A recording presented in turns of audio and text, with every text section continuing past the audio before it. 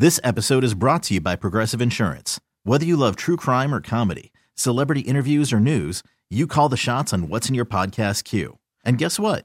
Now you can call them on your auto insurance too with the Name Your Price tool from Progressive. It works just the way it sounds. You tell Progressive how much you want to pay for car insurance, and they'll show you coverage options that fit your budget. Get your quote today at Progressive.com to join the over 28 million drivers who trust Progressive. Progressive Casualty Insurance Company and Affiliates. Price and coverage match limited by state law. Hey everyone, Boomer Esiason here. The NFL draft is behind us and your favorite team is now gearing up for week number 1. The free Odyssey app puts you right in the middle of the pro football conversation with the biggest sports radio stations from across the country. The local voices who know your team the best, giving you their unfiltered takes on the current state of your squad. It's always football season right here on the free Odyssey app. But we first start out with Truong. He's released another podcast this morning, one that I'll call the King Cake Throwdown. And we'll compare our notes as to what cake we like the best. Thanh, welcome to the show. No, thanks for having me. And correct on Are you ready? Are you ready for the throwdown? That's what I want to know. I am, but I want to dovetail off of the commentary that you had with the LSU Tigers last night. Great game, but there was a portion of the game where some of the hosts of the game for ESPN had a king cake. And they just shredded that cake. Oh, my God. They didn't eat the damn king cake. They just took forks to it and were trying to find the baby. I was like, man, you're missing the point. They did. They mauled it. Oh, my God. I think state charges should apply there. Absolutely. No doubt. So tell us about the king cake world. A lot of energy around it this year, right? Yeah, and I think it's not scientific, but I think because this Mardi Gras season, this carnival season is shorter than usual, we don't have the extra time or the normal time that we have usually to go and enjoy king cake. Some people are very religious about king cake and when you can eat it, 12th night, King's Day, and then through Fat Tuesday, and then that's it. So it just seems like with fewer days for us to buy and eat king cake, people are making runs on them. And I think that's a healthy thing. There's usually, when you have something in limited supply for a limited time, you have a lot of craze around it. And again, very unscientific, but I think people right now are very much in the throes of king cake craze. What I loved about it, Thanh, is that you spent more time with the consumers than you did with the bakers. And to hear their perspective and the conflict that they have in their own mind about which king cake is the best and, the filling and the this and the that. I mean, it was really almost hysterical. And there was somebody said, you asked them to describe it, and they said, it's like eating a party. I couldn't have coined it any better. And yes, I think you can get very technical in talking to bakers. And in fairness, I don't want to highlight one specific bakery and go that route because every bakery is going to do it differently. But I think what's universal, at least for us here in New Orleans, is that we really love king cake. But what's not so universal is what makes king cake great for us, what we like about it, whether it's the icing. Some people don't like filling. Some people like more plain. Some people definitely love the more moist king cakes.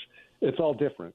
And what I wanted to do was highlight, what we love about king cake. But, throughout this process, I was surprised that somebody had actually written a book about this. But what surprised this author of the big book of king cake is that as he was trying to compile the book, he realized nobody had written a book dedicated to king cake while he was doing it. So, there's some discovery in this podcast as well. What was interesting is a New Orleanian doesn't write the book. A transplant does from New York, right? Gasp. That could make somebody clutch their pearls around here in New Orleans. Absolutely. Yeah. And I think it was interesting, and I did ask Matt Haynes. He's the author. He's originally from New York, but he moved to New Orleans back in 2009, and he's made it a home here. And I think for many people like myself who aren't born and raised in New Orleans, we tread very lightly on certain topics sometimes. But I thought it was a very, brave move for him to say, I'm going to write a book called The Big Book of King Cake in New Orleans, and then really market it to this city. Obviously, he's going to have sales outside of the city, but that's bravery, I think. And sometimes I think, certainly for journalists too, you definitely have to do your homework, and I think he did. And I think he takes a very fair and very honest approach to the Big Book of King Cake and what he wanted to get across to people. And really, it's an homage. It's really a love song to King Cake. And I think that whether you're a transplant or a New Orleanian, I think you can appreciate the work that he's put into this book. There's no doubt. I mean, I really enjoyed his historical perspective of all of this, going back to the days of the Romans in the celebration of Saturnalia. It intrigued me so much, I went and started doing research on Saturnalia, and it was just very. I bet you fell down an internet hole, didn't you? Oh yes, I did. But it was, it was like an hour. I mean, I was just like, this thirst for this information. It was really great. But I love the name of. First off, the whole story, and I'm not going to give it up because you folks, you really want to listen to this. The whole story of how he came to write this book is incredible. It's interesting. The title of the first book is called The Big Book of King Cake, and then he writes a follow-up book, The Little Book of King Cake, which I think is so simple and so obvious, right? It is, and you're right. I think his story and how he became somebody that's so intertwined with King Cake, I think is pretty reflective of most folks here. Even though Matt Haynes is not from New Orleans, he has a story with maybe the first time that he had King Cake, or the first time that it really set off this idea for him of why he loves King Cake. And I think all of us can kind of have that moment too of what King Cake meant to us. And you ask anybody, what was your first King Cake? Most people will tell you where how old they were, where the bakery was, and what they loved about it. And I think that's the same for Matt.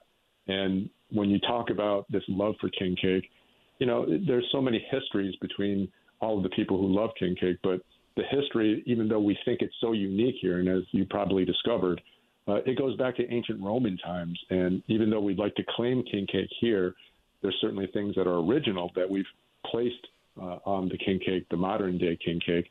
But it really goes back to the ancient Roman times, and you can see kind of different iterations of King Cake in Germany and France and Spain. So this is something that, even though it's uniquely New Orleans, it's also quite shared with the rest of the world. And he claims to have tried 88 different King Cakes. I'm jealous. Just let me just go on record. So, all in the name of research, though, right?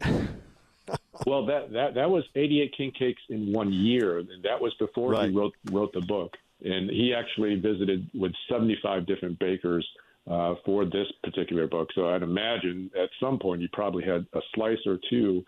So you're probably looking north of, at least for the research for this book, probably north of like 100 plus King Cakes. And he features 150 different King Cakes in his book. And I think, hey, if there's ever a great assignment, that is it. I'm going to write a book on King Cake and figure out and sit down with these bakers and see what they put into these King Cakes and what makes them so special. That's a great assignment.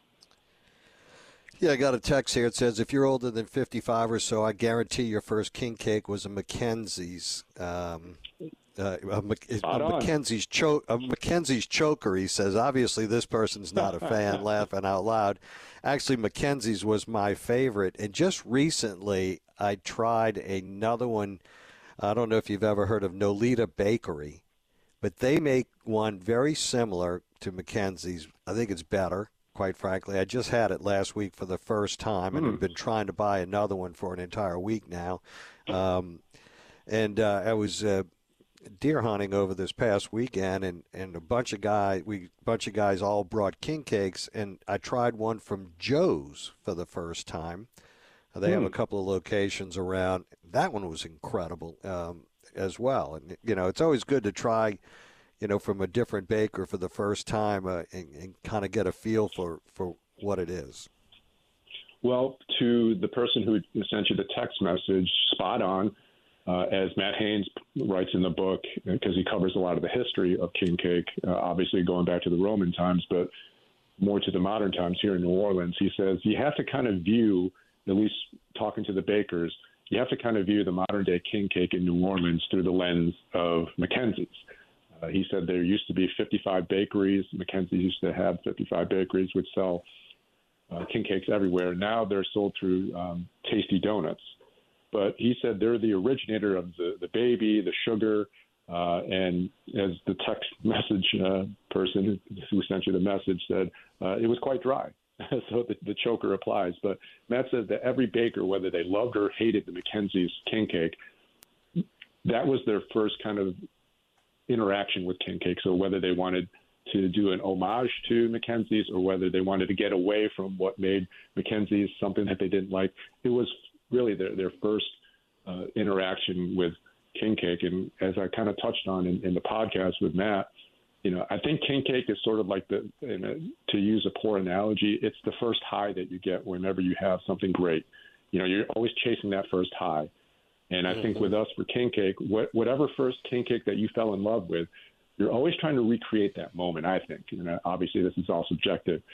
But because Mackenzie's was really the originator for the baby and the different types of sugar and the colors, we're all trying to, whether we like it or not, we're either trying to get away from Mackenzie's or we're trying to recapture that moment that we had when we first tried that king cake that we love.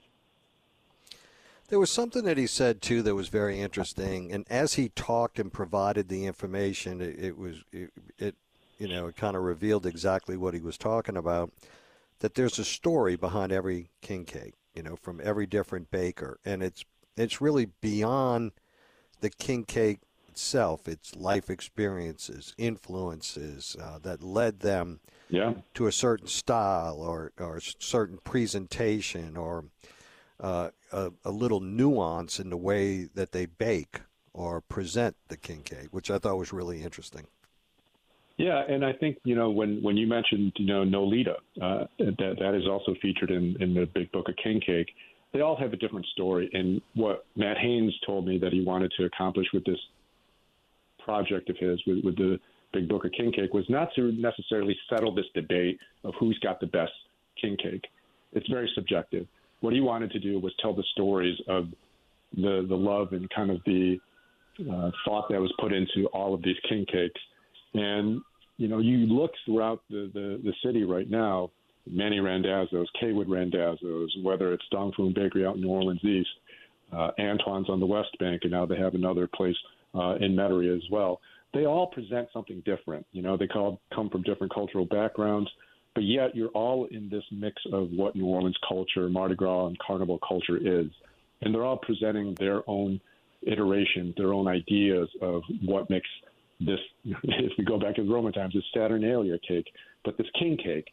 And I think it's fascinating that, we have one singular staple of the celebration for Mardi Gras, which is the king cake, but everybody's got a different take on it. And then you start spreading it around, and everybody likes each different cake for different reasons. And I think, whether you're a person who loves Manny Randazzo's or you're an Antoine's or you're a Loretta's, whatever it is, I think it's fascinating. And right now, we got a limited time to eat all of it. Mm-hmm. No doubt. But I think Matt is in at a different level, right? I think he said his favorite was tartine. Is that how you pronounce it? Yeah. And I've never heard of tartine. Me either. It's got to be damn good because he went so far as to say that it's better than sex. So I think he's in at a level unlike any other. Look, I think if you present I'm not willing to jump to that conclusion that fast. Sure, you might not be, but I would say, especially during this time of year right now, Newell, if you were to say, hey, is king cake on par with sex? I don't think you'd get too many arguments. I'm just saying that. No, but another great job of really flushing out, the spirit and the vibrancy and so many different ways of describing the king cake and the experience. Folks, you got to listen to this, what I refer to as the king cake throwdown. You'll truly enjoy it. Where can we find it, Ton? They can find this King Cake Throwdown episode wherever they get their podcast. Just search for the Ton Report. So it's spelled THANH, and hopefully you know how to spell report. You can find it anywhere they get their podcast. That's on Apple Podcasts, Spotify, so on and so forth. It's also on the Odyssey app. And if you go to the WWL Radio website, we have a story on there. You can just click on that, and it'll take you to the episode as well. Great job, my friend, as always. Have a great weekend. Thank you for joining us. Newell, take care. Thank you. All right, that's Thanh Truong, WWL multimedia journalist. Check it out, the King Cake Throwdown. You'll enjoy it. We'll be right back. Stay with us. Hey everyone, Boomer Esiason here. The NFL Draft is behind us and your favorite team is now gearing up for week number 1. The free Odyssey app puts you right in the middle of the pro football conversation with the biggest sports radio stations from across the country. The local voices who know your team the best, giving you their unfiltered takes on the current state of your squad. It's always football season right here on the free Odyssey app.